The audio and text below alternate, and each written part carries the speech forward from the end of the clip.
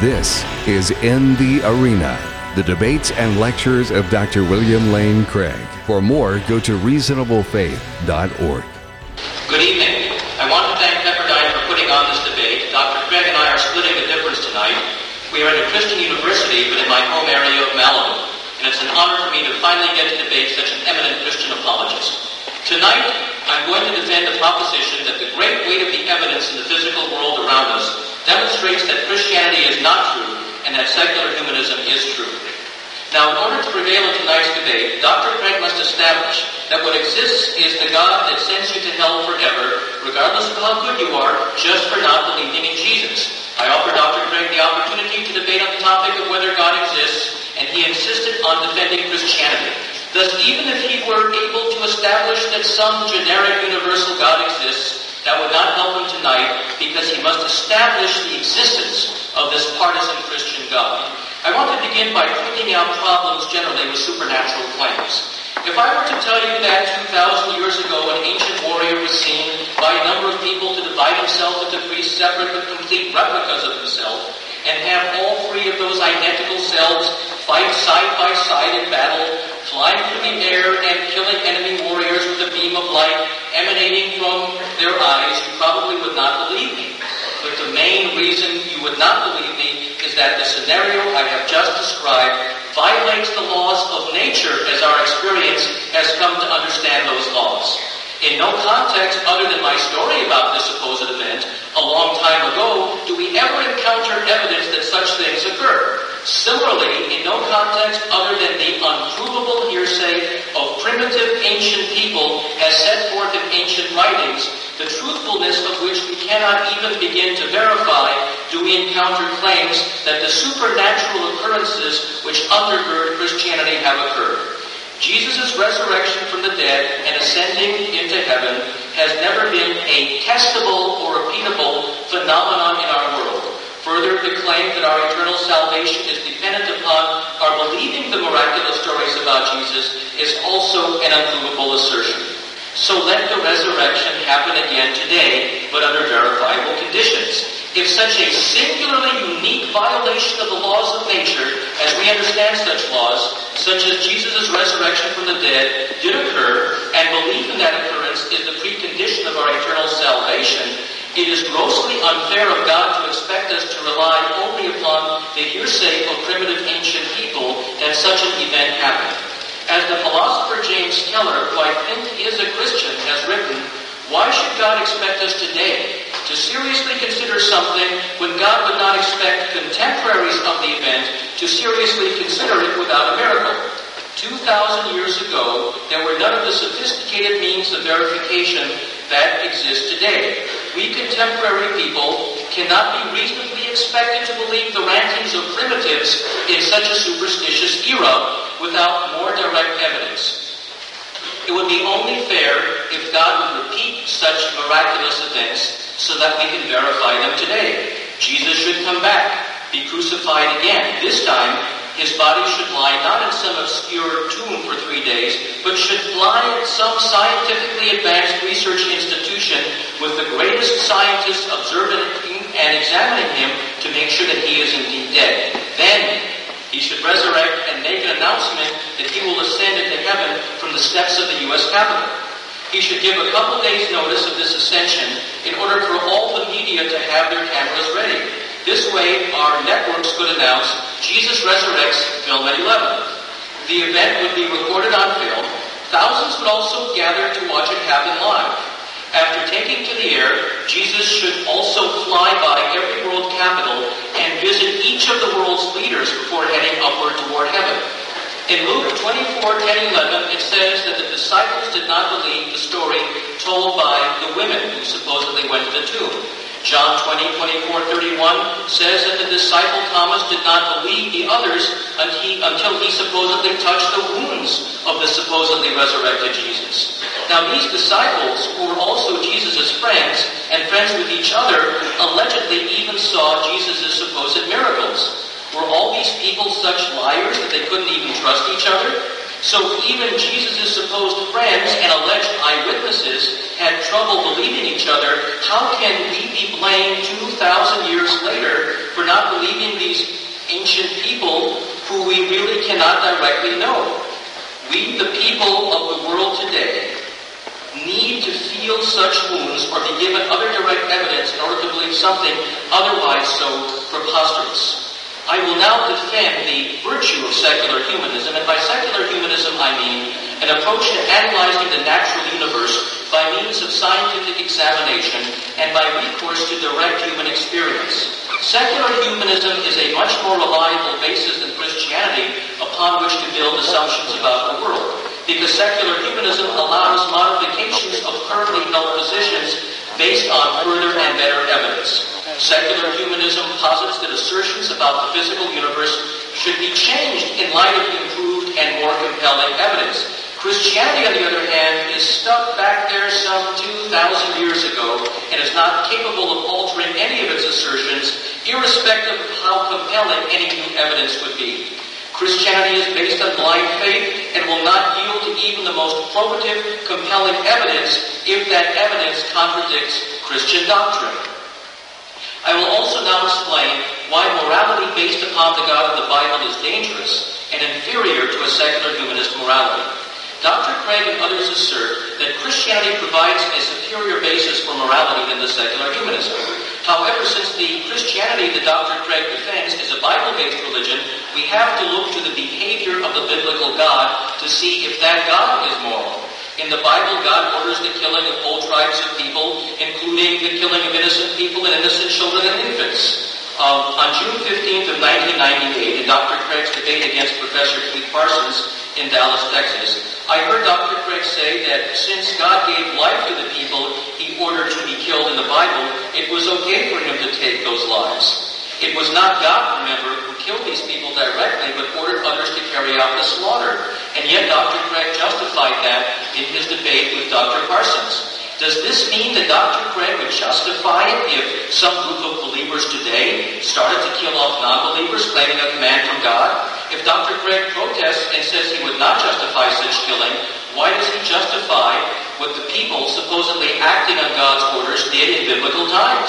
If Dr. Craig says that God used to order people to kill others in biblical times, but no longer does so, we must ask, on what basis can we be sure that God ever gave direct orders to kill off whole tribes of people in ancient times, but no longer directs his followers to kill off people today? If Dr. Craig takes this position, it means he is admitting that all sorts of direct communication from God, including direct orders to kill, such as Samuel delivered to King Saul, occurred only during biblical times. This again raises the specter of why we had miracles back then, but we moderns are denied them today.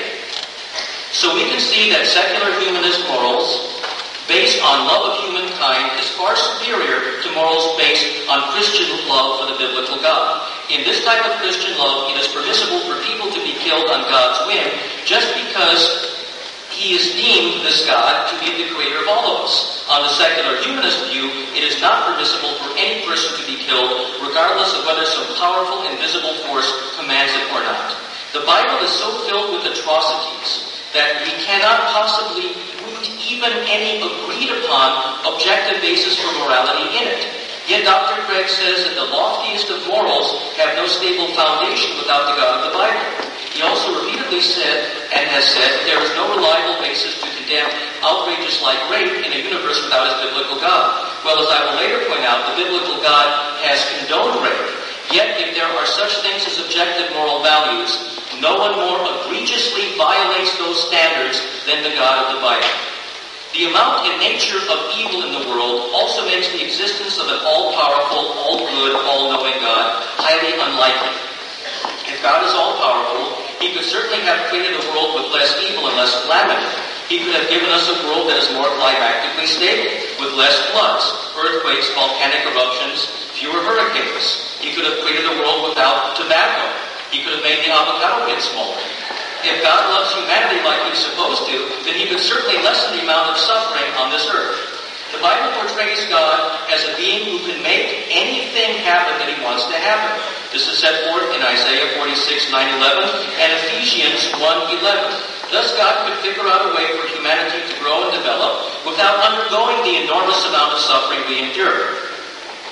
The news is replete with stories of innocent young children killed by stray bullets, innocent young children maimed and butchered all over the world, innocent people maimed and killed by natural disasters as well as by human-fomented evil. In his debate against Professor Ted Drange, Dr. Craig argued that some of the most egregious of atrocities have resulted in people coming to know God, and thus the earthly trauma was worth it because it led to eternal salvation. Well, the Holocaust did not result in the surviving Jews coming to know Jesus in any greater numbers, and thus if the Holocaust were meant to be a catalyst to get the traumatized survivors of the concentration camps to come to Jesus, it didn't have such an effect. Being omniscient, couldn't God have seen that this wouldn't work in case of the Jews, and thus spared them the trauma of the Holocaust? If suffering is a warning from God, God should explain how and why, and be clear about the warning and what it's for. In a dream or a religious experience, God should say to somebody, I let that stray bullet blow your 3-year-old daughter's head off last night because I wanted to send you a message that your inside stock trading deals are completely immoral and totally unfair to your partners. Or God could reverberate a voice throughout the house of someone and say, your beautiful young spouse has just been drowned in a swimming accident so that you will stop your awful software copyright infringements, rather than remaining silent. Now, why is Bangladesh, for instance, singled out as a place of such immense suffering rather than Beverly Hills or here in Malibu? Why does one soul get to come to earth in a body in a Brentwood mansion, and the other soul is consigned to enter the world in a mud hut in places like Bangladesh? If you want to say that God is rewarding countries where Christianity dominates, then why did God allow the greatest and richest oil reserves to be in Saudi Arabia, a country which is hostile to Christianity and even prohibits Christian evangelizing? Some Christians have argued that sometimes evil brings about great human qualities such as the exercise of compassion. But the exercise of compassion would be consistent with far less evil if this all-knowing, omnipotent God had given humans superior empathetic abilities. It has been argued that helping the suffering is a great good, and that thus suffering is necessary in order for others to have people to help. But then why are some people located in remote areas or in sometimes very comfortable areas in which they are not given adequate opportunity to learn about great suffering, which their intervention might help to ease? My mother, an Auschwitz survivor, was shattered by her experience and by being forced to shovel the ashes of her father and brother after they were gassed and burned at Auschwitz. The psychological problems that she developed and her other difficulties were enormous. There were no improvements in her character or willpower from this experience.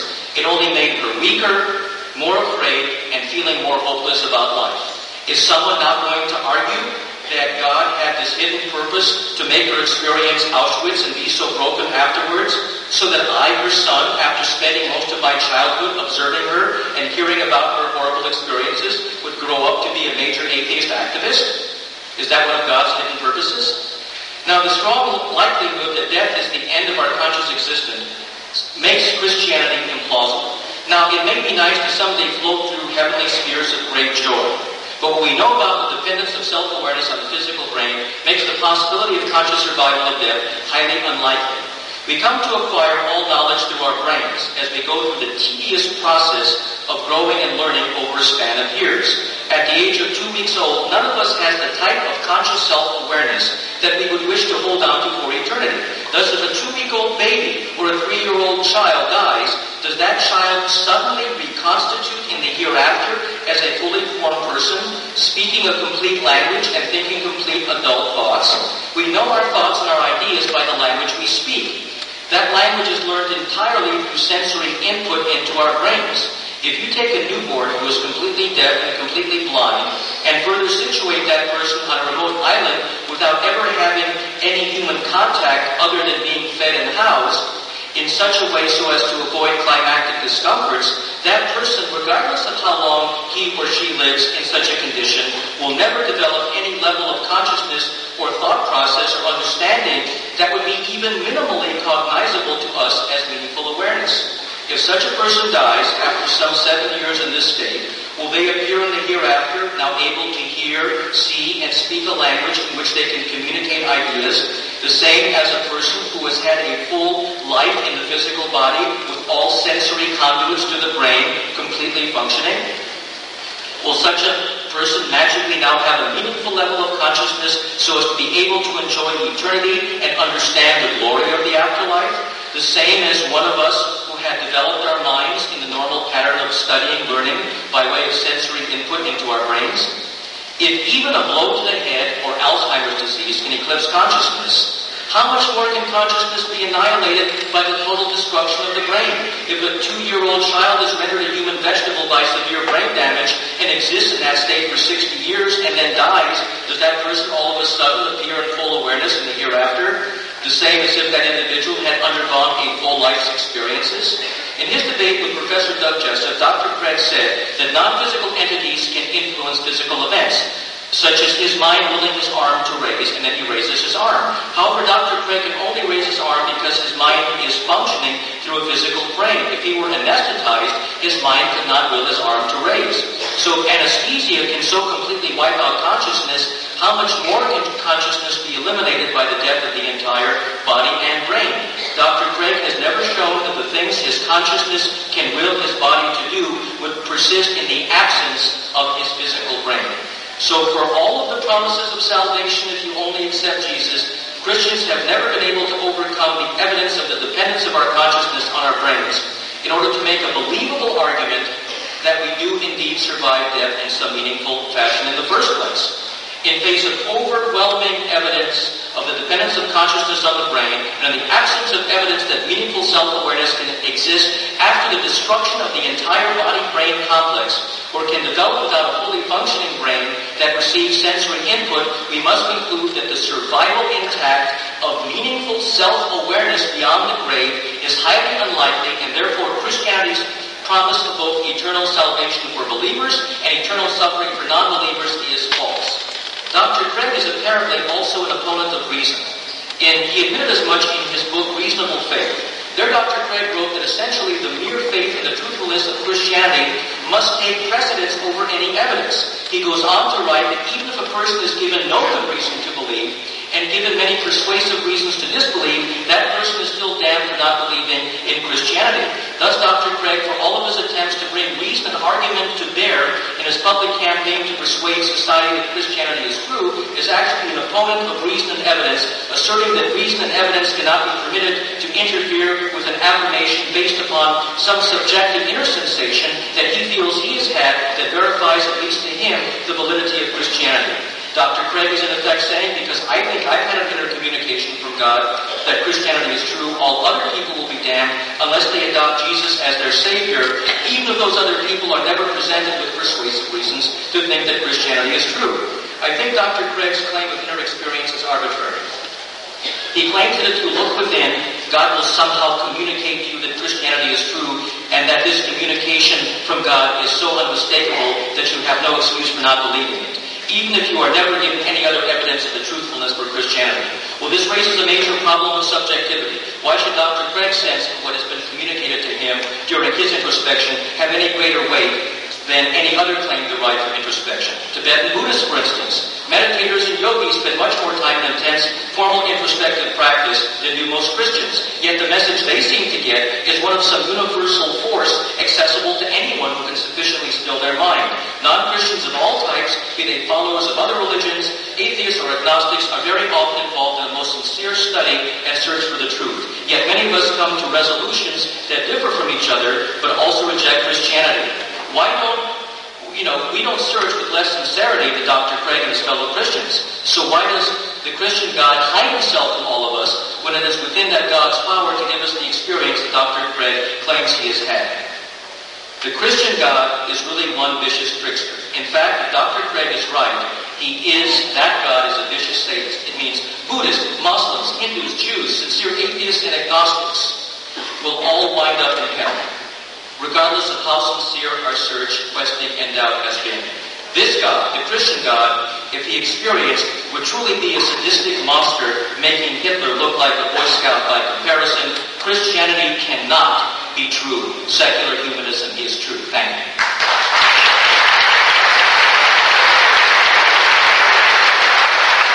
If you would please hold your applause.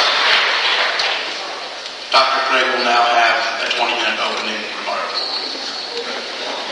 Wow. You'd think he didn't like me. I'm delighted to have the opportunity to join my friend Eddie Tabash in debating tonight secular humanism versus Christianity. Which view is true?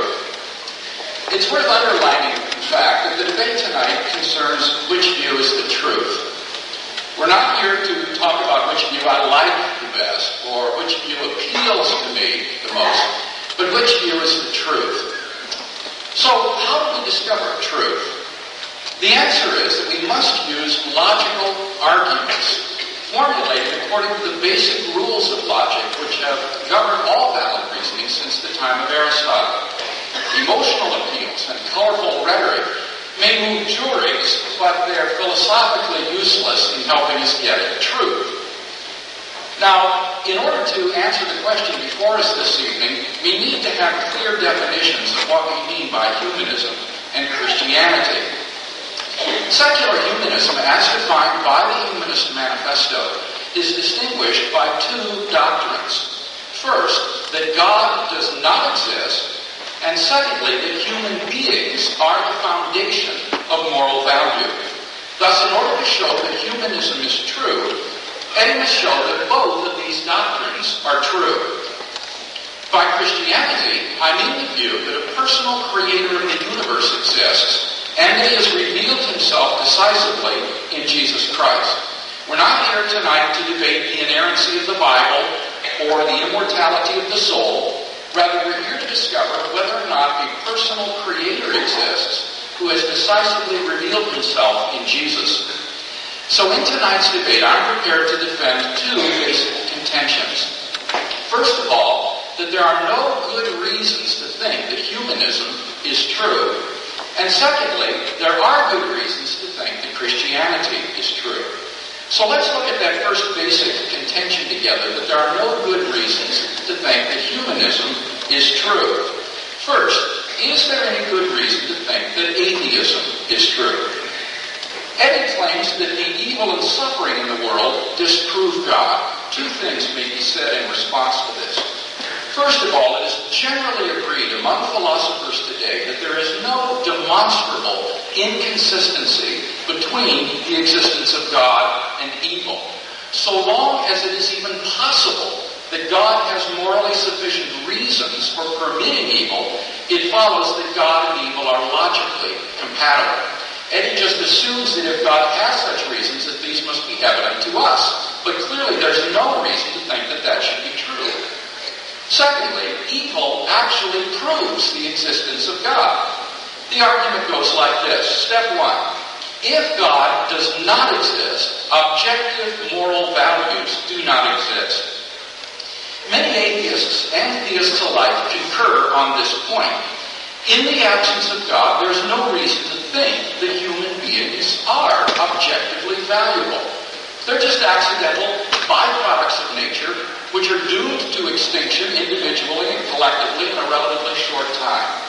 Moral values are just the byproducts of socio-biological evolution, which help to perpetuate the human species in the struggle for survival.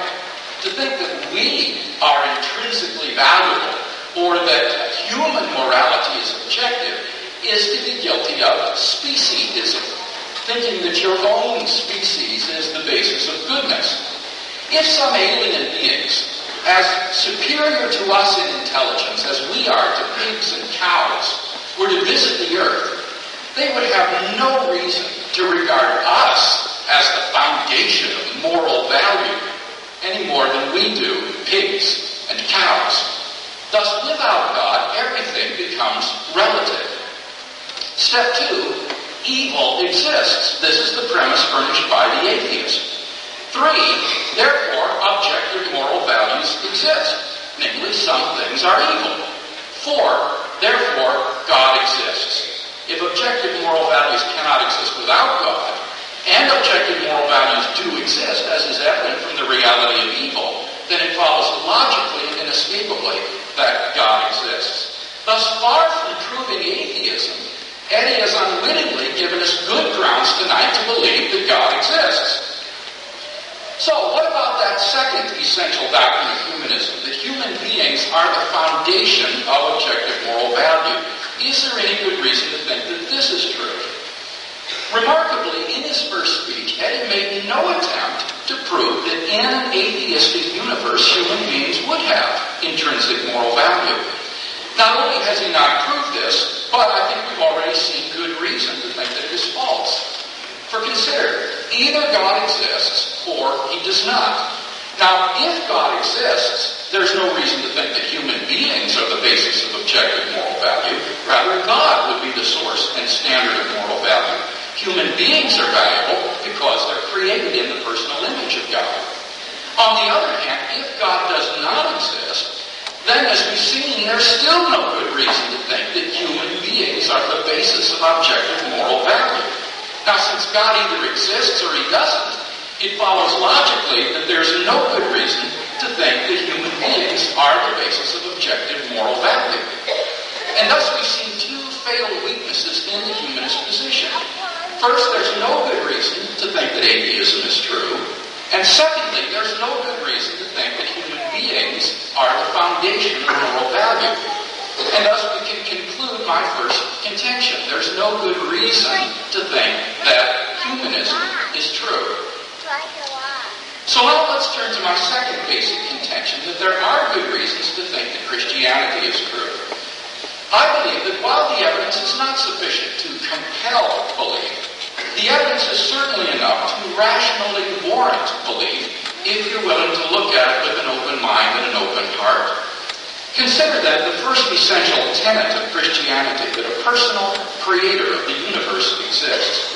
Let me present two arguments in support of this conclusion. The first is called the cosmological argument. It goes like this. Step one, whatever begins to exist has a cause. This premise is highly plausible. It's rooted in the metaphysical principle that something cannot come out of nothing. Rather, things that begin to exist have causes. Two, the universe began to exist. There is abundant scientific evidence for this premise. According to Stephen Hawking in his most recent book, almost everyone now believes that the universe and time itself had a beginning at the Big Bang. Notice that since the Big Bang is the creation not only of all matter and energy, but of physical space and time themselves, it represents an absolute beginning. From these two premises, it follows logically, therefore, the universe has a cause. Now, from the very nature of the case as the cause of space and time, this cause must be an uncaused, timeless, changeless, and immaterial being of unimaginable power which created the universe. Moreover, I would argue it must also be personal. For how else could a timeless cause give rise to a temporal effect like the universe? If the cause were an impersonal set of necessary and sufficient conditions, then the cause could never exist without the effect. If the cause were timelessly present, the effect would be timelessly present as well. The only way for the cause to be timeless and for the effect to begin to exist in time is for the cause to be a personal agent who freely chooses to create an effect without any prior determining conditions. And thus we are brought not merely to a transcendent cause of the universe, but to its personal creator. And thus the cosmological argument makes it plausible to believe that God exists. Let's turn now to the second argument for God's existence, the contingency argument. It goes like this. Step one, everything has a reason for its existence. For familiar concrete objects, the reason is usually given in terms of their cause.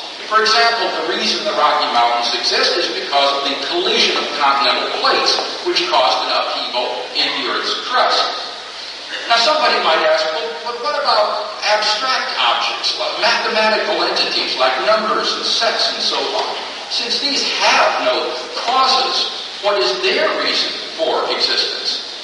The answer is that such entities are necessary beings, and that therefore their non-existence is impossible. The reason they exist is because they are necessary. And hence everything which exists, whether it is contingent or necessary, has a reason for its existence. Step 2, if the universe has a reason for its existence, then that reason is God. This premise is plausible because by definition the universe just is all of space-time reality. So if God does not exist, it's hard to see how the universe could have any reason for its existence. There would just be no reason why it exists. It follows then that if the universe does have a reason for its existence, that reason must be God. Step 3, the universe is a thing. This is evident from the fact that the universe has many unique properties, a certain temperature, a certain expansion speed, a certain density, pressure, etc. Now, if the universe is a thing, and everything has a reason for its existence, it follows logically that therefore the universe has a reason for its existence. But we've already seen that if the universe has a reason for its existence, that reason is God. It therefore logically follows that the reason for the existence of the universe is God, whose existence is necessary, not contingent. And thus the contingency argument also makes it plausible to believe that God exists. Now what about that second major tenet of Christianity, that God has revealed himself decisively in Jesus? Jesus at least claimed to be the absolute revelation of God, and God vindicated that claim by raising him from the dead. I maintain that the hypothesis, God raised Jesus from the dead, is the best explanation of the historical facts of the case. There are 3 main historical facts which are recognized today by the majority of New Testament historians writing on this subject that need to be explained. Fact number 1, on the Sunday morning following his crucifixion, Jesus' tomb was found empty by a group of his women followers. Fact number 2, on separate occasions and under different circumstances, various individuals and groups of people saw appearances of Jesus alive after his death. Fact number 3, the original disciples suddenly came to believe that God had raised Jesus from the dead, despite their having every predisposition to the contrary. These are the facts. The only question is, how do you best explain them? Naturalistic explanations like the disciples stole the body or Jesus wasn't really dead have been universally rejected by contemporary scholarship. The fact is that there just is no plausible naturalistic explanation of these facts. And therefore it seems to me that the Christian is amply within his rational rights in believing that God raised Jesus from the dead and he was who he claimed to be. And thus we have good reasons for thinking that God exists and that he has revealed himself decisively in Jesus. And therefore we have good reasons for thinking Christianity to be true. Now Eddie raises a couple of important objections to Christianity. Namely, first, the doctrine of hell. But before we look at that doctrine, or that objection rather, I think it's important that we clearly understand that doctrine because I think Eddie's misconstrued it. The Bible says that God wants everybody to go to heaven. It says the Lord is not willing that any should perish, but that all should reach repentance. And that God desires everyone to be saved and to come to a knowledge of the truth. The only reason that God's desire is not fulfilled is because people freely reject God's love and grace and so separate themselves from God forever. They are lost only because they resist God's every effort to save them. Now comes Eddie's objection. I think it can be formulated as follows. Step 1.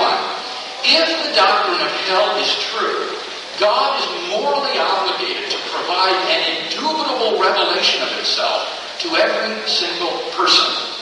Step 2. God has not done so. 3. Therefore, the doctrine of hell is not true. Now, notice that even if this argument is successful, it doesn't disprove either of those 2 essential tenets of Christianity. All it disproves at best is the doctrine of hell. So it really doesn't disprove Christianity. But is the argument, in fact, successful? Well, I think not. I think premise 1 is clearly false. God is not morally obligated to provide an indubitable revelation of himself to every person, for that would destroy human freedom and make our response to God meaningless. Rather, God is obligated only to provide every person with a sufficient revelation of himself for salvation. And the Bible says that God has done that. It says, ever since the creation of the world, God's invisible nature has been clearly perceived in the things that have been made, so men are without excuse. Moreover, God's Spirit speaks to the heart of every human being, drawing him to God. Jesus said, when I am lifted up, I will draw all men to myself. If someone irrevocably refuses to come to God, it is only because he has shut his eyes to the witness of nature and his heart to the witness of God's Spirit. Now, if this worded of Eddie's objection faces an even tougher obstacle, for God is not morally obligated to provide a revelation of himself to persons who he knew would freely reject that revelation, since God knew it wouldn't do any good. But it's possible that God has so providentially ordered the world that anyone who he knew would freely respond to his revelation if they had it, does in fact receive such a revelation. Now, how could Eddie possibly disprove that? It would be sheer speculation. And thus I think his objection is simply not successful. What about his second objection based on the commands in the Bible to slaughter the Canaanite peoples? Well, this objection can be formulated, I think, as follows. Premise 1, if God commanded the Israelis to kill all the Canaanites, God would be immoral. 2, God cannot be immoral. 3, therefore God cannot have commanded the Israelis to kill all the Canaanites. Now again, even if successful, what does this argument prove? It only proves that the Israelis were mistaken in thinking God had so commanded them. In their nationalistic fervor, they went too far. Thus, this argument is really nothing more than just an argument against biblical inerrancy, which is not the issue under debate tonight. In any case, I think the first premise is false, once again.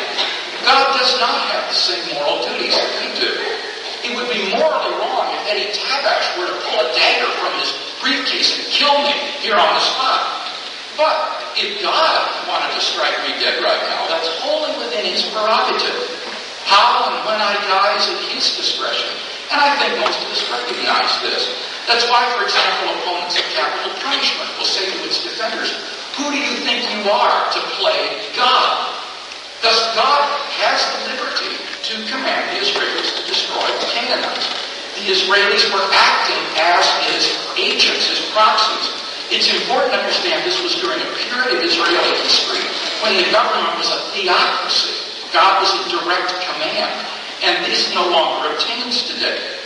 It needs only to be added that God never does something without a morally sufficient reason for doing it. In this case, the Israelis did not, in fact, carry out God's command. And as a result, it eventually led to Israel's own apostasy and own destruction by Babylon in 586 BC. So I think God had good reasons for issuing this command. And thus this objection is just as fallacious as the first. Now Eddie raises a final objection concerning the immortality of the soul, and I'm simply not going to get into that in tonight's debate because there are Christians who are not dualists, who hold to a form of Christian materialism, anthropologically speaking, and believe that in the resurrection state, the body will be raised to life again. So some of these same arguments are actually given by Christian philosophers like Peter Van Inwagen at the University of Notre Dame. I myself am a substance dualist, but as this is an issue which divides Christians, I don't think it needs to be an issue in tonight's debate. So in conclusion then, I think we've seen good reasons to think that Christianity is true, and we've not seen any good reasons to think that humanism is true. And for that reason, I count myself enthusiastically a Christian.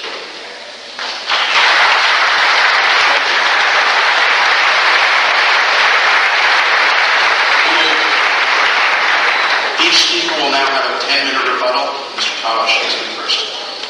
Well, I'm afraid Dr. Craig can't have it both ways. He says that the inerrancy of the Bible is not something that we're dealing with tonight, but yes, it is, because he believes that the Christian doctrine that he asserts derives from the Bible. He says the Bible says there's only salvation through Jesus. The Bible says God calls people to him. Well, if the Bible is not infallible, then we can question all phases of the Bible. So that doesn't really work. He can't have it both ways. Now, in terms of, he mentioned the problem of human free will, and that we have a right to accept or reject God. But you see, here's the problem. In his article, by no other name, he says that we are so hopelessly corrupt that the only way we human beings can ever find any kind of salvation is not even through our own righteousness, but through the salvific expiatory sacrifice of Jesus. Well, you see, the point is that if our default mechanism on the computer of our very being is such that we are automatically corrupt and sinful, God could have done it the other way. You know, sinful people still have free will to do good, so basically good people could still have free will to do evil. So God could have made us inclined toward righteousness rather than inclined toward basic sinfulness, and still not have thwarted our free will. So therefore, there is no excuse for God to have made us with a basic mechanism that inclines toward evil as opposed to inclining toward righteousness, such that regardless of how good we are, unless we believe in something very improbable 2,000 years ago, we are burnt in hell forever. That is very, very unfair of the biblical God. Now, as far as Dr. Craig's not dealing with the immortality of the soul, yes, that is very much an issue, because you see, if Dr. Craig wants us to believe that for all eternity we're going to be in heaven or hell, he better give some way of proving that there is something within us which we can logically and reasonably have certainty will survive death in the first place, so we can go on to experience either heaven or hell, and he simply dropped the point. Now, as far as moral values is concerned, this is very interesting. Richard Swinburne, the eminent theistic philosopher, has said that if morality is objective, the naturalistic account of it is correct, and morality is based on a set of logically necessary truths. Remember, he said the naturalistic, not the supernaturalistic account. Swinburne goes on to say that torturing children is wrong and will remain so whatever commands any person issue. Swinburne, like Dr. Craig, regards God to be a personal entity. Thus, it's unavoidable that even if God ordered the torture of children, it would be wrong. So God's ordering the slaughter of innocent children among the Amalekites in 1 Samuel chapter 15 was clearly wrong. You can't have it both ways. Now, if Christianity were true, then our moral intuitions would originate with God. Now, Dr. Craig's article, in no other name, he admits that he does not like the doctrine of hell and wishes universal salvation were true instead. Well, now, just a minute here. If Dr. Craig's moral intuitions originate with God, then we would expect Dr. Craig's moral intuition to support eternal hellfire. But that's not the case. Dr. Craig clearly states that he wishes universal salvation were true. So if it is the moral intuition that motivates Dr. Craig to desire a leniency that the God he worships will not provide, is that moral intuition to essentially disagree with his God something that also stems from God? Did God imbue in Bill Craig the moral compunction to wish that God were more lenient and that salvation were universally available? If so, then God is essentially criticizing himself. Thus, by Dr. Craig's own words, he is negating the argument that objective moral standards must be rooted in the Christian God, because he has a moral compunction about the way his God is carrying out the process of salvation. And Dr. Craig admits he wishes that all good people were saved, not just Christians. Now, Dr. Craig talked about the beginning of the universe. Now, I agree with Dr. Craig that things which begin to exist in space and time have to have a cause. That is, again, things that begin to exist in, and I emphasize in, space and time. But according to the Big Bang Theory, which Dr. Craig accepts, the beginning of the universe was not preceded by any earlier moment in time. Rather, the beginning of the universe is the very origin of space and time itself. When we speak of cause and effect, the cause always stands in temporal relation to the effect, usually preceding the effect in time. However, if time and space did not exist prior to the Big Bang, then we cannot speak about any cause of the Big Bang because there can be no cause and effect if time does not exist. As the late Carl Sagan said, if the Big Bang Theory is true, there's nothing for a creator to do. It's like asking what is north of the North Pole. As far as the contingency argument is concerned, Dr. Craig says that everything has to have a reason. But he gave no evidence to show that everything has to have a reason based upon some intelligent design. You see, he's begging the question, because if there is no God, then there is no being that create some kind of reason. So if there is no God, he can't assume that there is a God just to try to prove it. If the universe has no omniscient, intelligent, all-knowing, all-good force that started it and continues to sustain it, if it is just a process that doesn't have a personal God behind it, then there is no reason for things to happen. Now, if I drop my pen, it'll hit the ground, and the reason for that is gravity, but that's not a conscious, purposeful design. So Dr. Craig can't say, well, we need a reason for everything to happen, so we're going to invent a God. Just like he wants to say, well, I have trouble locating the source of moral values without my biblical God, so I'm going to invent a biblical God to be the receptacle and to house those moral values. You can't have it both ways. Now, turning to the resurrection. The resurrection is so preposterous that Dr. Craig has been unable to overcome its initial dramatic improbability. Dr. Craig never really denied that extraordinary claims require extraordinary evidence, and he never refuted my discrediting of the supernatural whatsoever. He suggested that those who deny the resurrection, he's always said, presuppose that miracles are impossible, but that's not my position. They are logically possible, however, they are extremely unlikely. There's no reason to say that Jesus' resurrection is more likely than the moon's being actually made of green cheese and the existence of Santa Claus. Now, the historical evidence for the resurrection fielded by Dr. Craig is quite weak. Regarding the empty tomb, even if Jesus' tomb were empty, but that in itself would not show that a supernatural resurrection took place. There are good reasons in any event, though, to believe that the empty tomb is anything but a legend. Our earliest source in 1 Corinthians does not even mention or even imply an empty tomb. It was not until around 70 AD, when the Gospel of Mark was written, that we find any reference to an empty tomb. 40 years or so is plenty of time for a mythological legend to develop. Regarding the alleged appearance of the resurrected Jesus, our earliest source is again 1 Corinthians. Here the Greek word ophthe is translated as appear, but does not necessarily mean physically appear. It can describe either a physical appearance or a non-physical appearance, and there is very good reason to believe that Paul's experience of Jesus, as set forth in 1 Corinthians, did not involve a physical appearance. According to Acts 22:3-16, Paul did not see Jesus at all. All he saw was a bright light and heard a voice. Only in the Gospels written long after 1 Corinthians do we find any mention of a physical appearance of Jesus in a resurrected state. So, this, along with the difficulty of proving a supernatural miracle, renders it highly unlikely that Jesus was seen alive after his death. As you know, in Acts 26:8 it says, "Why is it thought incredible by any of you that God raises the dead?" Well, my answer to Acts is because no one alive has ever seen the dead raised. If we knew that 1 out of every 100 dead people would be resurrected, it would be a different story. But our empirical investigation of the world around us, our logic, our discernment doesn't show that.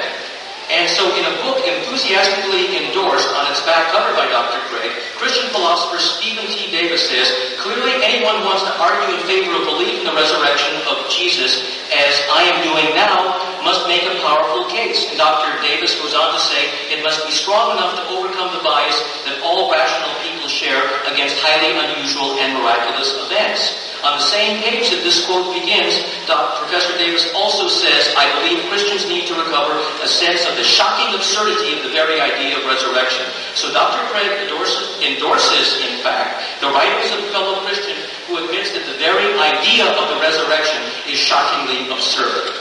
So certainly the Christian God is the most vicious sadist in the universe if he would punish us eternally just because we couldn't bring ourselves to believe something shockingly absurd. If our eternal damnation hangs in the balance, then God owes us more evidence. If we know enough to know that God has made revelation, then God owes us a further revelation to meet the honest intellectual inquiry of our minds. God has been too hidden to justify sending us non-believers and other believers to hell. Christianity cannot be true.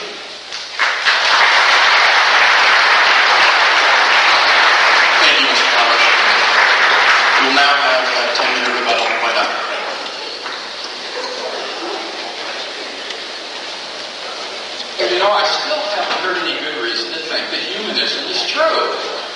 We've heard attacks upon the Bible and against Christianity, but I've not heard yet any good reason to think, first of all, that atheism is true.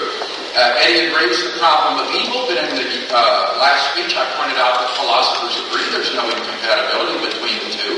And I also argued that evil actually proves the existence of God, and Eddie didn't respond to either of those rejoinders. Secondly, I said there's no good reason to think that human beings are the foundation of moral value. If God exists, He's the foundation. If God does not exist, then human beings are just animals. And animals don't have morality. If a lion kills a zebra, it doesn't murder it.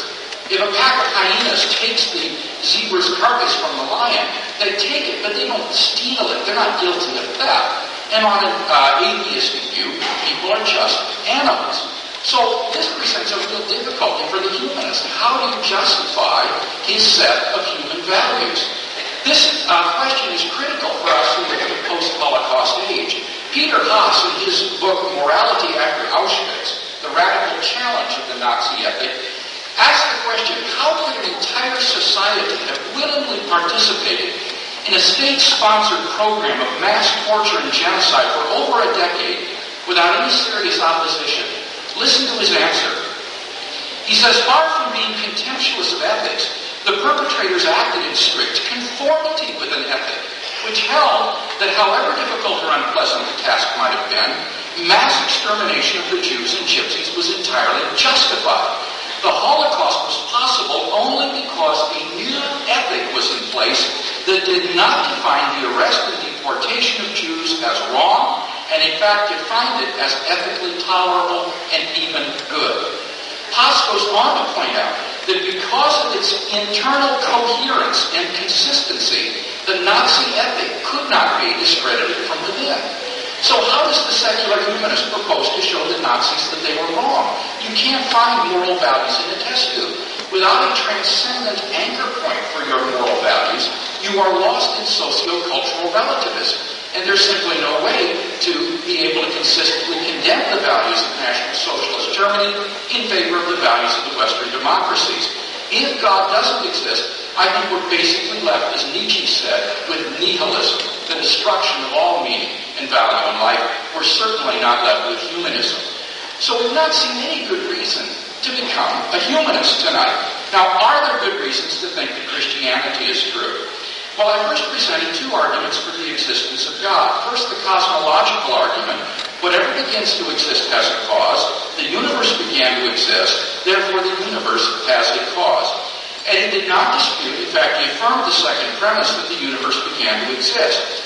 But he disputes the first premise that whatever begins to exist has a cause. He says this is only true of things in space and time, but not of the universe as a whole. I think that's a gratuitous exception that he wants to make. The principle of causality is not a natural physical law that would be different if physical parameters were different. It is a metaphysical principle that is true in all possible worlds, that something can't come out of nothing. Being cannot come from non-being. And honestly, folks, if the alternative to theism tonight is to believe that the whole universe just popped into being uncaused out of nothing, then I say let the atheist take that view, because nothing, I think, requires more faith than that. Now, Eddie also says causes have to exist prior to their effects, and there is no priority temporally to the Big Bang singularity. No, causes do not have to be prior to their effects. Causes can be simultaneous with their effects. For example, a heavy ball resting on a cushion being a cause of the depression in the cushion.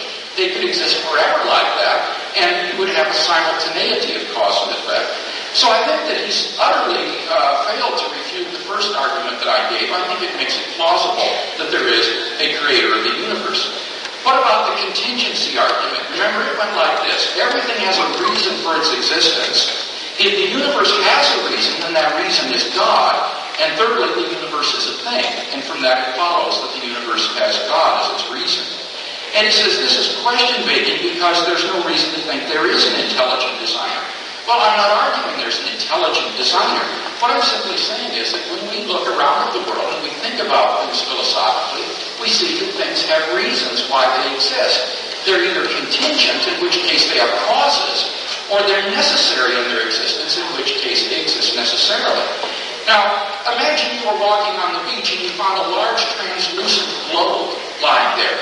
You would surely say, where did this come from? Why does this exist? Well, suppose the globe were a little bit bigger, suppose it were the size of a house. You'd still wonder why it was there, where it came from. Suppose it were as big as the United States. The size wouldn't make any difference. You'd still say, why does it exist? Suppose it was the size of a galaxy. The question would still remain. Suppose it were the size of the universe. You would still say, why does such a thing exist? So it seems to me that first premise is certainly plausible, more plausible than it's contradictory. And from that it follows, therefore, that God must exist as a necessary being and the reason for the existence of the universe. I then turn to reasons to believe that Jesus is the decisive revelation of God. And here Eddie repudiated this whole approach by saying that the initial improbability of the resurrection is so great it cannot be overcome. Extraordinary events require extraordinary evidence. Let me say two things about this. First of all, this commonsensical slogan is demonstrably false. Probability theorists from Condorcet to John Stuart Mill discuss thoroughly what sort of evidence you have to have in order to establish the occurrence of a highly improbable event. And what they realized is that you cannot simply hold that extraordinary events require extraordinary evidence, because then you would never believe the report on last night's news of the winning pick in the lottery, because that's an extraordinarily improbable event, which would be absurd. Rather, what probability theorists found is that you must also consider the probability that if the event did not occur, then the evidence would be just as it is. In the case of the resurrection, this is the probability that if there were no resurrection, that we would have an empty tomb, resurrection appearances, the origin of the disciples' belief in Jesus' resurrection. And that, I think, is so improbable that it can counterbalance any intrinsic improbability that you might think lies in the resurrection itself. The second point, though, I want to make about this is that the resurrection is not improbable intrinsically. What is improbable is the hypothesis that Jesus rose naturally from the dead. That is incredibly improbable, but the Christian agrees that that is not likely to have happened. The hypothesis is God raised Jesus from the dead. And given the existence of God established by the cosmological, the contingency, and the argument from evil that Eddie didn't refute, we have good reasons to believe that God exists. So this is not an intrinsically improbable event. I showed that most scholars today believe in the historicity of the empty tomb.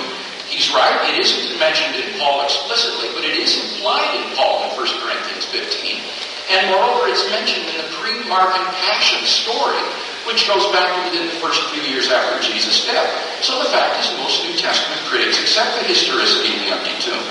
With respect to the post-mortem appearances, again, he's correct that the Greek word ophthe does not indicate whether these are physical or non-physical appearances. It just means that Jesus appeared. Paul's experience on the Damascus Road was unusual because it was a post-ascension encounter. And thus Paul says, he appeared to me as one born out of time because Christ had already ascended. And he didn't speak to the problem of the origin of the disciples' belief in the resurrection. It was utterly improbable that they would have come up with this given their Jewish thought frame. Notice he provides no alternative explanation, and that's in line with contemporary scholarship. Contemporary scholarship recognizes no alternative explanation to these facts other than the resurrection of Jesus. Now, what about Eddie's objections to Christianity, such as the doctrine of hell? I want to reemphasize, biblical inerrancy is not the issue tonight because many Christians don't accept biblical inerrancy. What we're dealing with are those essential facts that I've established by evidence. He says, but look, God could have made me more inclined to accept the truth. I would argue, number one, that God overcomes this by His prevenient grace, my proclivity to turn away from Him. And then secondly, there's no guarantee that in a world such as Eddie envisions, that the balance between saved and lost would be any better than it is in this world. He says, but Craig wishes universal salvation were true. And I say God wishes it as well. It is only because of the free will of human beings that universal salvation is not true. And thus I think this provides no substantive objection to the Christian faith.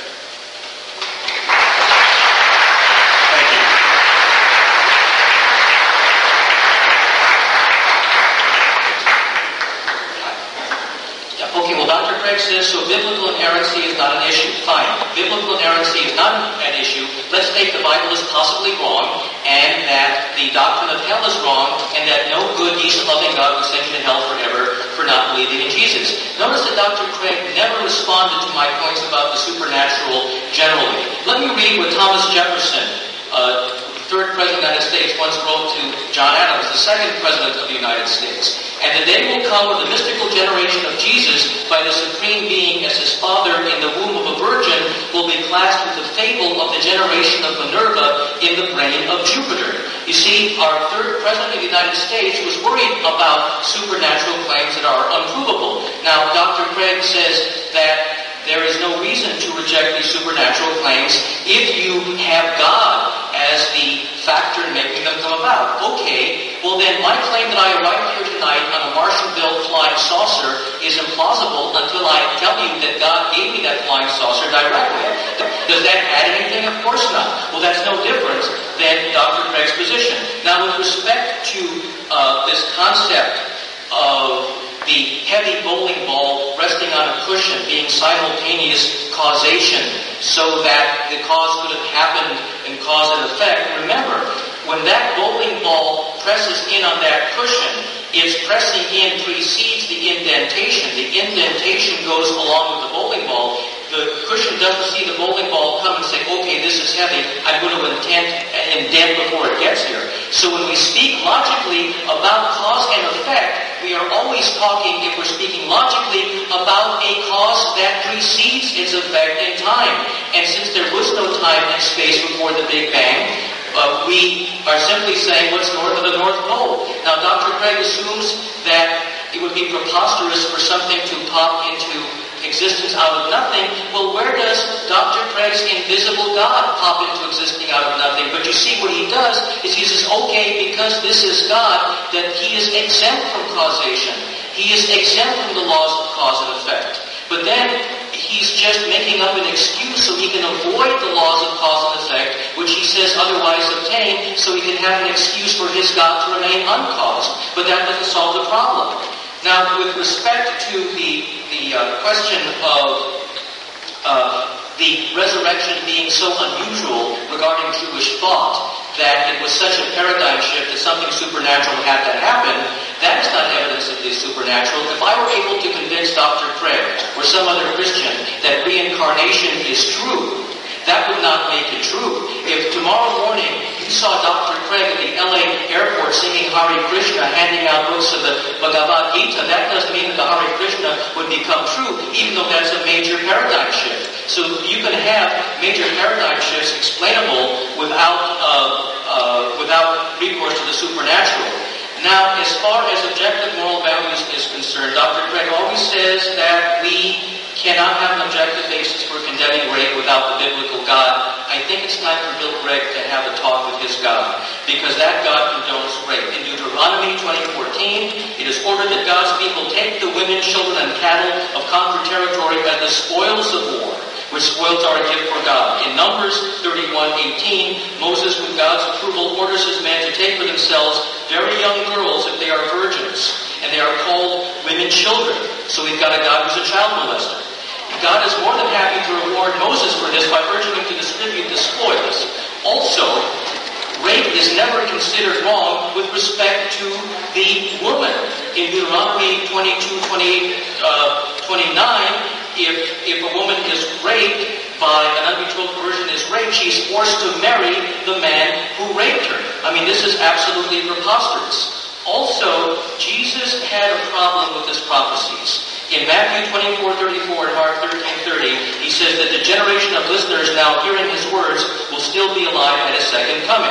C.S. Lewis, the great Christian theologian, wrote that these passages are most embarrassing in the Bible and show ignorance on the part of Jesus. We're still waiting for Jesus to come back. And also, we have a problem with the generation of Jesus. In the book of Matthew, it says that Joseph, husband of Mary, had one father named Heli. In another gospel, it says his name was Jacob. Joseph couldn't have had two fathers. So you see, what we have here is unprovable mythology which does not contradict the value of secular humanism, which is based on evidence of the empirical universe, and that is why secular humanism is true, because it looks to the evidence, not the fabricated mythology.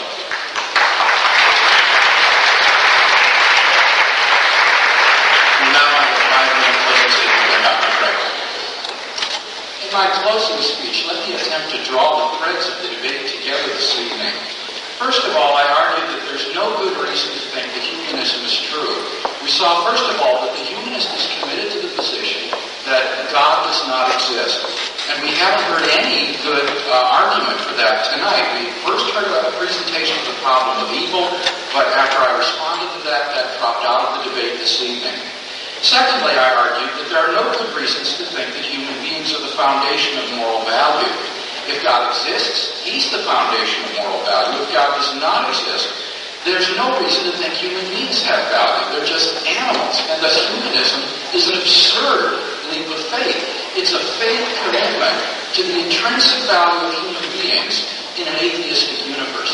And honestly, folks, I just don't see any reason to think that faith commitment is true. Now here Eddie begins to, again, dither in biblical trivia. He says God commands rape. And that is utterly not true. That is taken out of context. What those passages are talking about is taking these women whose husbands have been slain as wives. It is to protect them, because in that day and age, widows had no means of support or sustenance. So this is actually an expression of God's mercy. It is not a matter of commanding rape. So I think he's just simply missed the philosophical argument here, which is that the humanist has to give us some reason to think that human beings are objectively valuable in a non-theistic world, and that he hasn't done it. Now secondly, have we seen some good reasons to think Christianity is true? First of all, we've seen 2 arguments, really 3 if you count the argument from evil, for the existence of God. First, the cosmological argument. Here Eddie reduces his argument now to simply saying that when the bowling ball rests on a cushion, it first presses in, and then the cushion goes down. No, I'm talking about if the bowling ball has been resting on the cushion, say, from eternity. The cause and effect are simultaneous. Or think of links in a chain, one supporting the other. The causation is simultaneous. Similarly, the cause of the origin of the universe can be simultaneous with the creation of the universe. And he says, but you're making God pop into existence. Obviously not. I said he's a timeless, uncaused, necessary being.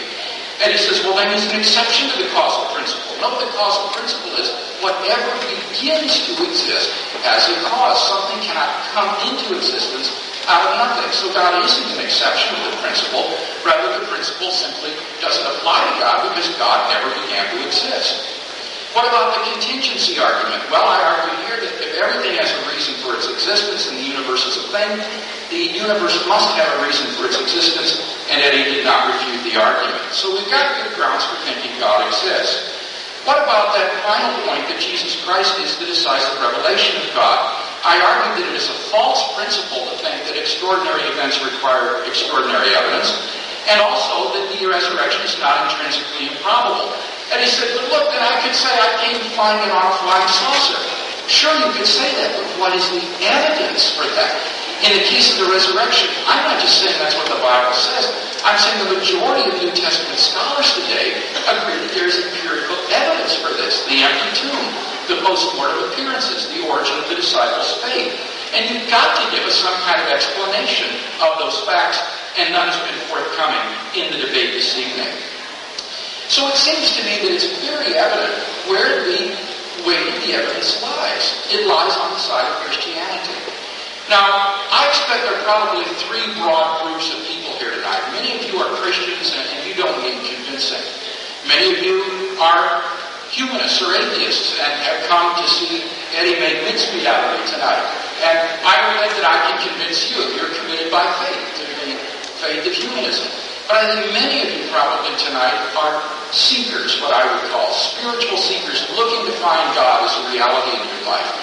And I would just invite you to do what I did. I wasn't raised in a Christian home or family, but when I was a teenager, I began to ask the big questions in life. And in the search for answers, I began to read the New Testament.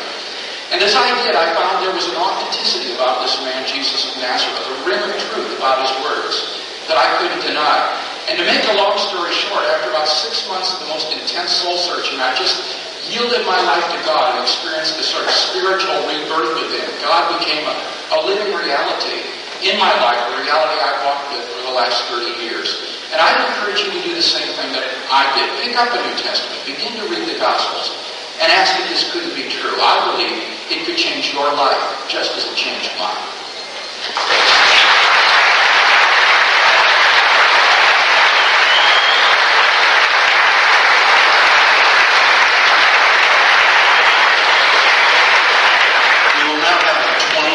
Question and answer period. Anyone who is interested in asking a question, if you would stand in line behind one of the two mics here.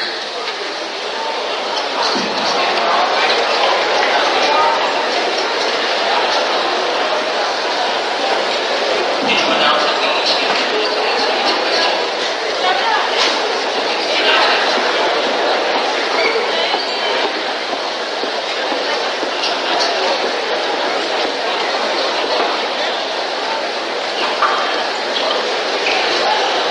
When you ask a question, please, the most important thing is to please be sure to address one of the two speakers. The speaker that you address will then have 1 minute to answer the question, and then the other person will have a minute to respond to that question. And so we'll start on this mic here. If you would address the question. I have a question for the good doctor.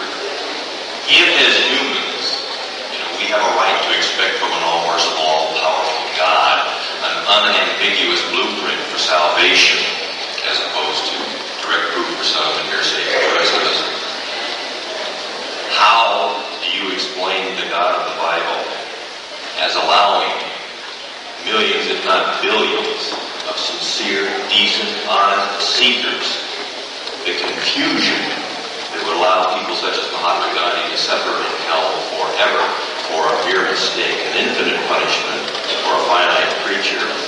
And the second part of that would be, could you please explain how anybody benefits from eternal punishment, since after all is done and said and there's no chance for redemption, it's merely revenge? Is this on? I think I dealt with that question in the debate tonight. That was one of Eddie's main points. First of all, I said that's not an essential doctrine of Christianity, and therefore that's not really an issue for the debate this evening. But secondly, I said that I think God simply has to give a sufficient revelation of himself. And the Bible says that he's done that. I believe that any sincere inquirer after truth will come to know God in a personal way. And I would also say that it's very possible that God so providentially ordered the world that all those who would freely respond to his love and grace, if they were to hear about it, are born at times and places in history where they do hear about it. So as long as that's even possible, I think it shows that there's no incompatibility here.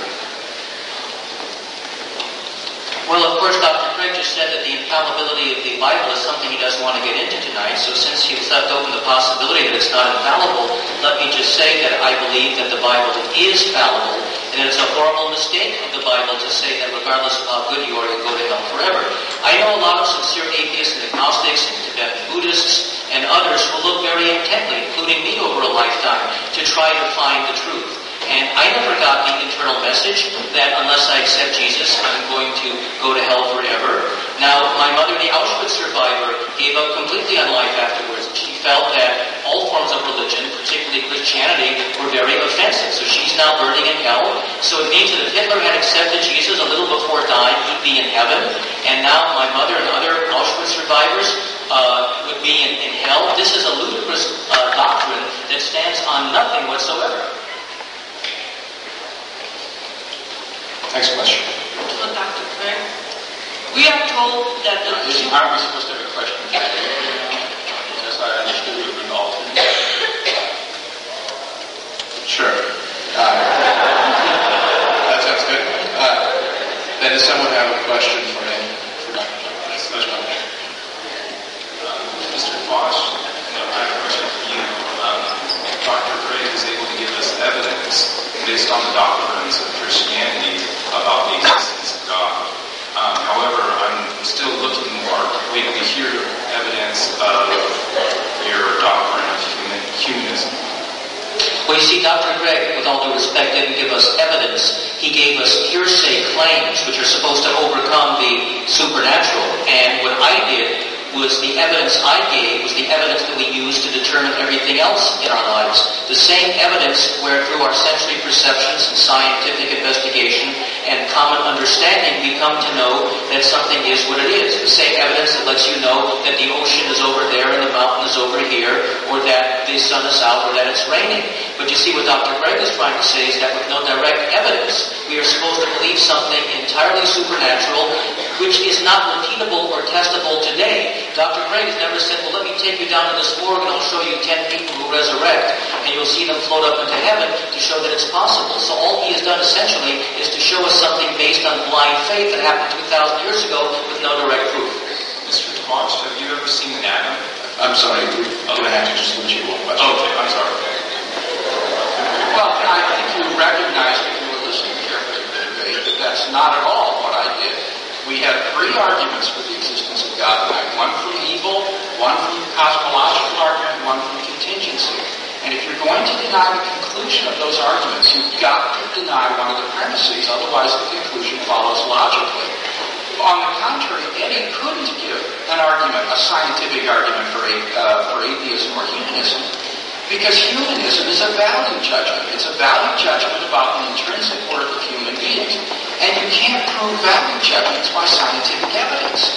So that his position is internally self-contradictory. You can't find moral values in a test tube. There cannot be scientific evidence for a value judgment. And thus, humanism is internally self-contradictory. It says only believe what you can prove by scientific evidence, but then in itself is a belief in a value judgment about human beings not based on scientific evidence. So it's internally incoherent. You have a question for Dr. Craig? Yes, Dr. Craig. We are told that the Judeo-Christian God is a spirit, and we are made in His image. Then why aren't we all invisible? Well, I think when it says that we're made in the image of God, this means, for one thing, that man is God's representative on earth. As God is sovereign over the universe, so God has placed man on earth to be the steward and the caretaker for this earth. In a more philosophical sense, I think it means that we're created in God's image in the sense that we are persons. And in that sense, we stand apart from all the rest of creation, in that we are self-conscious persons endowed with intellect, emotions, and will, and thus can have a personal relationship with God. So I think that's what's meant when it talks about being created in the personal image of God. And that is, by the way, why we have intrinsic moral value as human beings. We're not just animals. Well, certainly if we're made in the image of God, and God is an incorporeal being, and God doesn't have a physical mind, then a physical brain, then we shouldn't have to have physical brains in order to have consciousness. So I think that's a very serious problem. Now, if God, of course, is the focal point of these moral values, you've got a pretty vicious God. In the book of Numbers, in the Bible, He orders somebody killed just for picking up sticks on the Sabbath. God orders 2 homosexuals who share consensual love with each other to be put to death. I don't want to have that kind of moral values imposed on me by such a bloodthirsty creature. Also, Dr. Craig still hasn't answered why these great evidentiary supernatural events occurred thousands of years ago, but we moderns don't get a chance to see them today. All his responses look within. Well, I've looked within, and I've looked within, and I don't get the same thing Dr. Craig does. Why is his introspection superior to my introspection? Why is his internal message of God better than my internal message that there is no supernatural being? Do you have a question for Mr. Polish? Yes, I do. First I have a statement, and then I have a question. My statement... Could you just jump real question? Go real quick. I think that this is an issue, a lot of it, on the morality issue, is relativism. And the problem that we're dealing with here is whose morality we're placing ourselves up against. If there is an eternal God who is completely moral and completely correct, then, according to Isaiah 6:54, our righteousness is as filthy rags, or literally translated, administration rags. So, my question for you is that sometimes, whenever we're up against something we don't understand, we're not as good as, we become afraid. And this is a very personal question. For introspection or for sharing. Are you afraid of God? Are you afraid of hell? Are you afraid of your own analysis? Because we all have them. I'm not afraid of God, I'm not afraid of hell, because these things are so preposterous I don't believe they exist. Now, if God wants me to believe in Him, I think He owes me more. If God says, you know what, Eddie, I'm going to send you to the barbecue room for all eternity, unless you believe in me, He's got to give me evidence. So far, I've seen God say things like the man should rule over the woman. Well, let's say the woman is more intelligent. Genesis 3:16 doesn't allow for that. In the book of Thessalonians, it says that the woman shouldn't speak in the church but ask her husband. So you have the Bible imposing all of these inferiorities on women, and there's no external justification for claiming that women should be subordinate to men. And then you have God ordering these people to be killed, and with these ridiculous laws, thou shalt not suffer a witch to live. So if some poor woman is practicing some witchcraft, you're supposed to take her out and execute her. I mean, this is a bloodthirsty God, and then He caps it off by sending good people to hell forever. I don't want to know this creature. He is a demon. Thank you. Well, I think that answer made it evident exactly where the truth lies, that He doesn't want this kind of God. He doesn't want to believe in this sort of God. So it's not a matter for, I think, Eddie, of evidence and argument. It's a matter of the will. That this is a God which with He simply wants nothing to do. And God will say to you, if that is your desire, all right, God will be done. As I said, in one sense, I don't believe God sends anybody to hell. God wants every person to be saved, and He tries to draw every person to Himself and to save every person. And the only reason people are lost is because they don't want anything to do with God and they reject Him. So, really, hell is a human creation. It's not something that God wants. Do you have a question for Dr. Craig?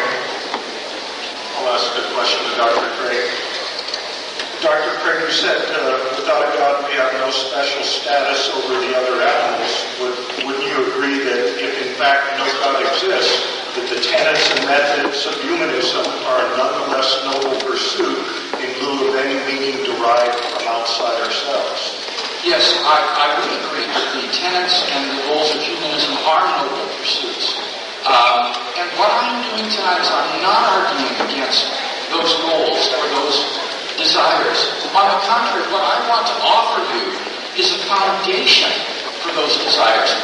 We share the same beliefs, and in one sense, we believe in the intrinsic dignity of human beings, in intrinsic human rights, in the fellowship of humanity.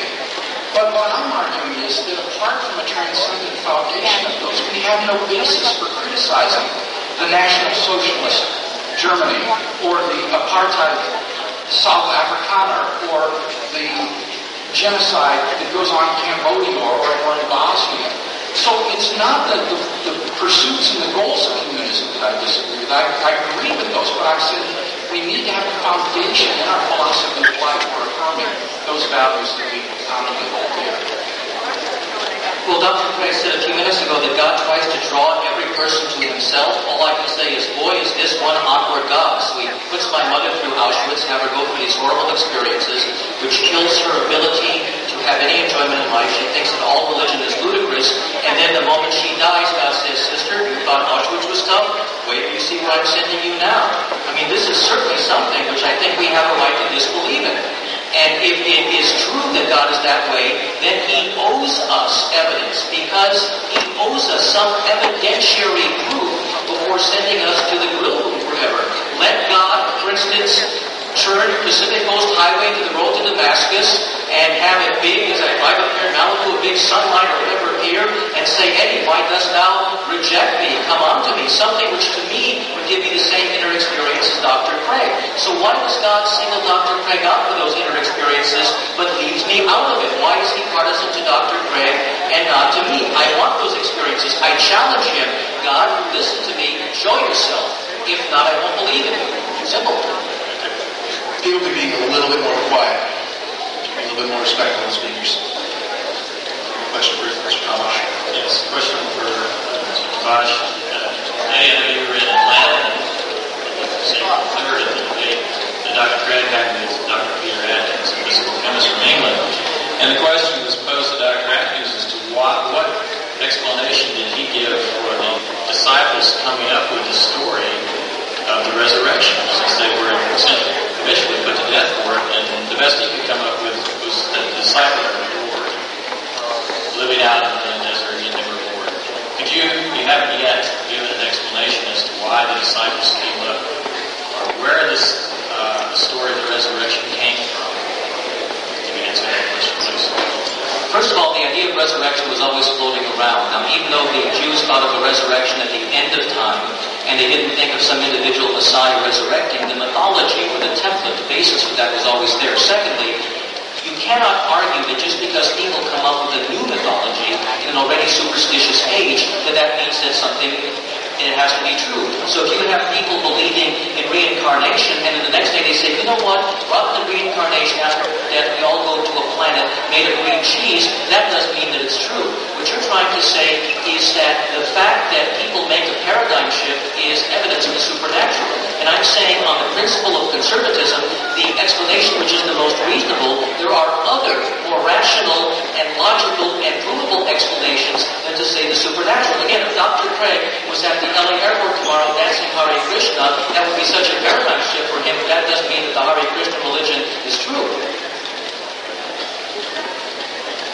When you have a paradigm shift like this, the historian is obligated to provide some explanation for why this occurred.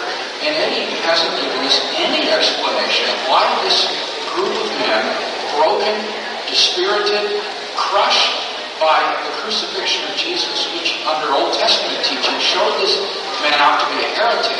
It meant that he could not have been Messiah if they had entertained such hopes. Why this band of men should suddenly and sincerely come to believe such an un-Jewish thing as that God raised him from the dead, such that they would be willing to go to tortuous deaths for this. Now, I just ask, what is the explanation for this, along with the empty tomb and the post-mortem appearances? The historian has to provide something. And I think the best explanation is these men were telling the truth. Why not believe them?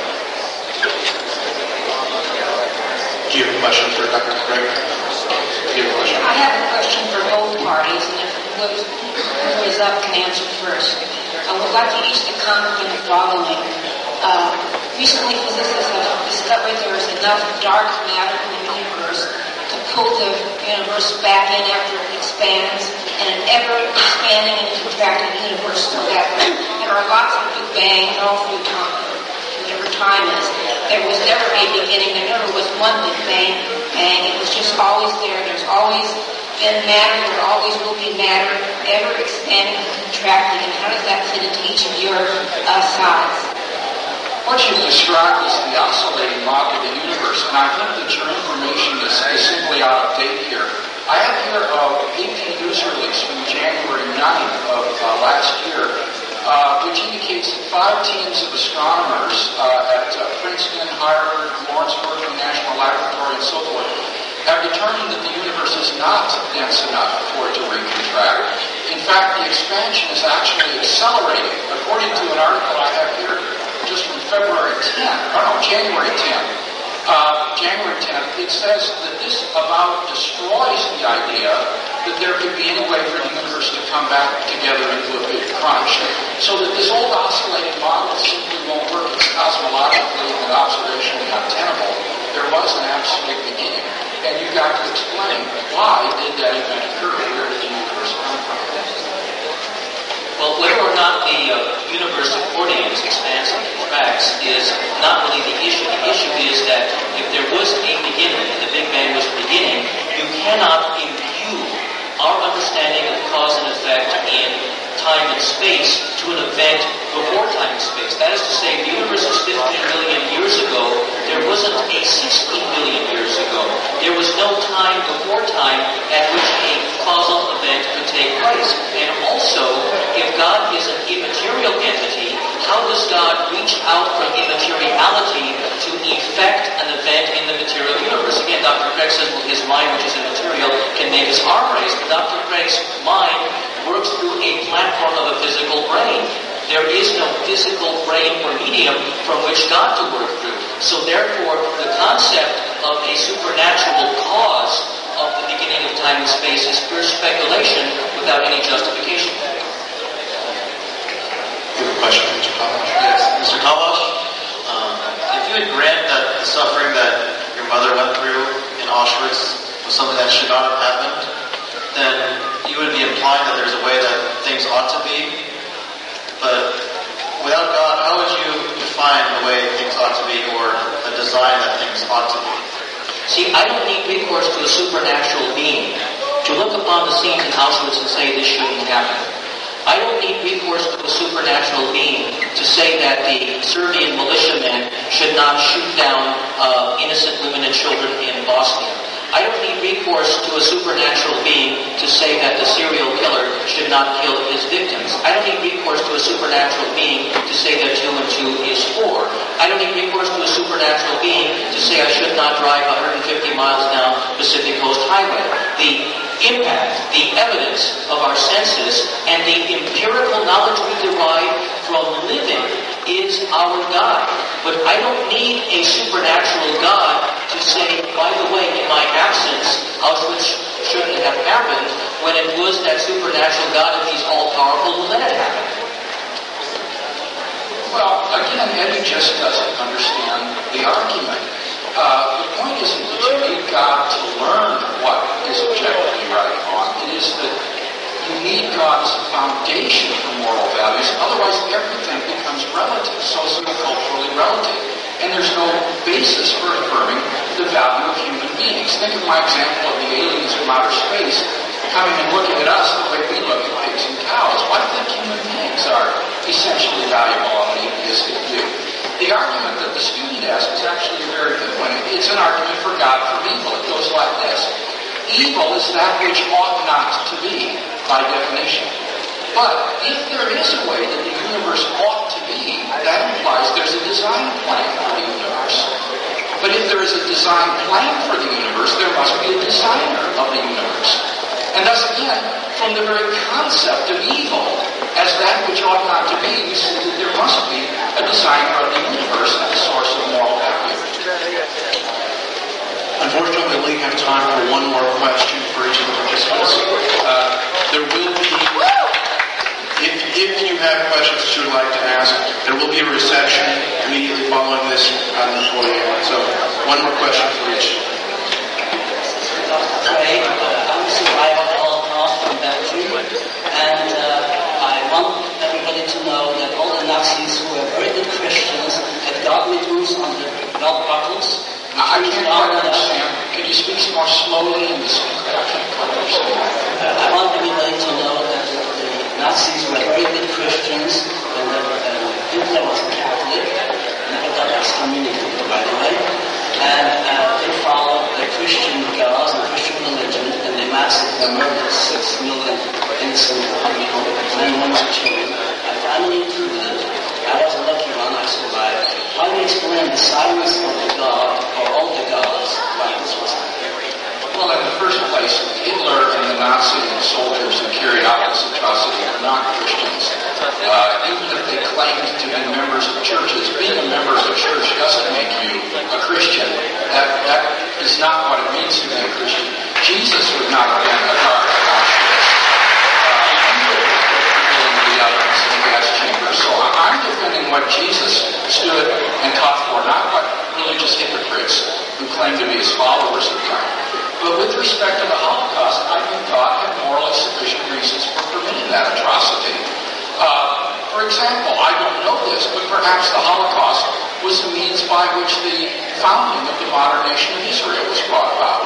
Through such an extraordinary atrocity, the world returned to the Jews their ancient homeland, and the Bible says that God has ways of using Israel to bless the entire world that lie in the future. We simply have no way of knowing what good might ultimately come out of this terrible evil, so that I think God has morally sufficient reasons for the evil, and there's no way to disprove that. As long as it's possible, it follows there's no weaknesses. That's time. Well, it's interesting that Dr. Craig's God is a very inefficient being, because if the only way to bring about the founding of the State of Israel been sacrificed, I think that God needs to take a portion of efficiency.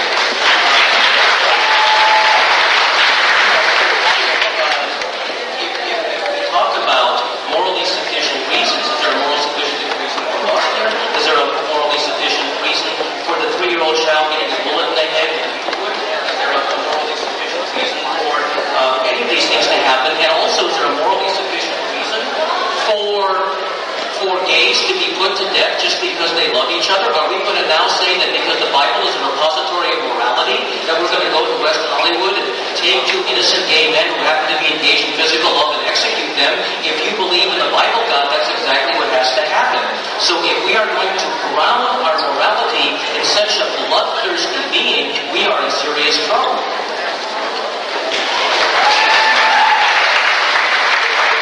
We have time for only one more question. So if you have a question, I have a question for both of you.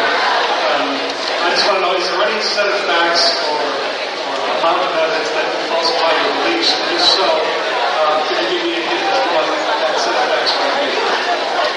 Could you please show the speaker's respect?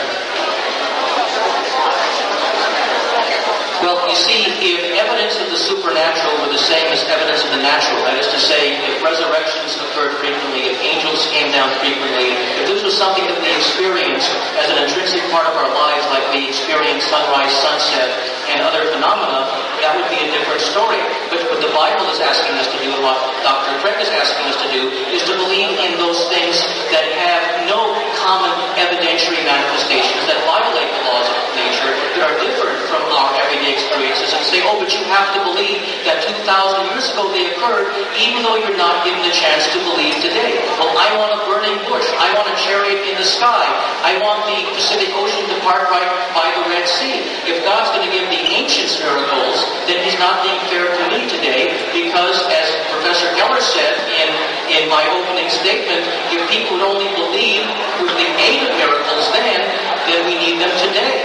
So I think that the fact that God does not give this as common evidence, like everything else, is something which He is wrong in withholding from rational human beings, and I am obligated then to not believe based on epistemological considerations.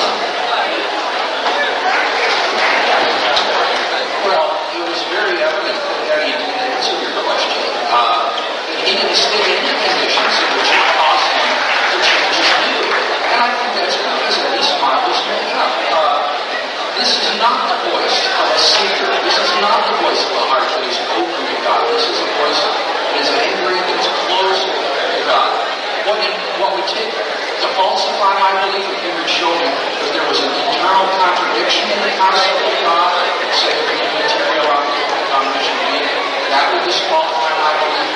Or with respect to Jesus, if you could show that the resurrection did not occur, if you could find the tomb of Jesus or make it such that Jesus did not rise from the dead, that would destroy Christian belief. So the Christian belief is very closely anchored to empirical facts that make it falsifiable. For more, go to reasonablefaith.org.